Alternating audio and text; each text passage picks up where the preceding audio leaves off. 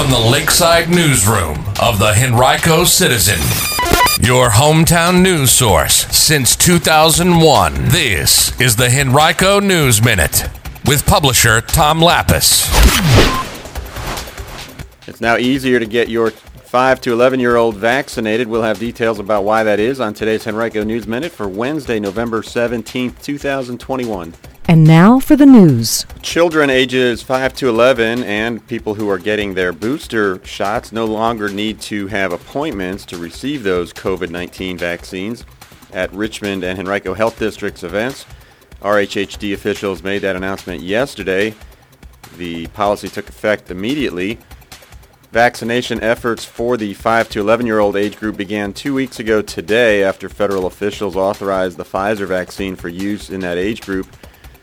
Now, these changes announced yesterday apply only to RHHD events. They don't apply to pharmacies or doctors' offices, which, of course, may have their own policies.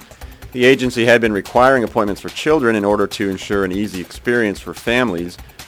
But now that about 3,400 in Henrico have been vaccinated, officials say they have a good idea of what to expect moving forward. Walk-up vaccinations are available at the Arthur Ashe Center on Ashe Boulevard in Richmond next to the Diamond.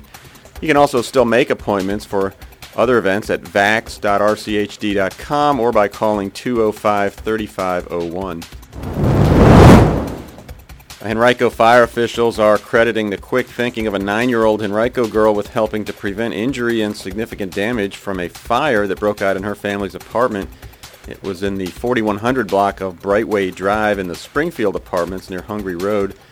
Happened on Monday. The fire started on the kitchen stove a little before 3 o'clock, and the child, Hilda Aguilar, quickly called 911 to report it.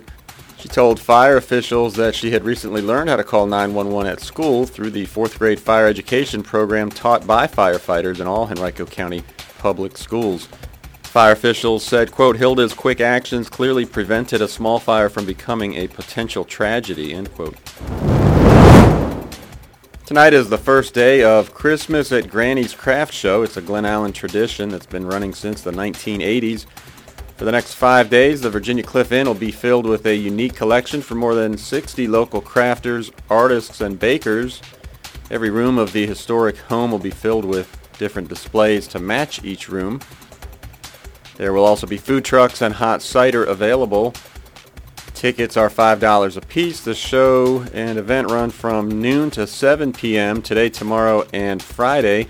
Then from 10 a.m. to 6 p.m. Saturday and noon to 5 on Sunday. For details, visit christmasatgrannys.com.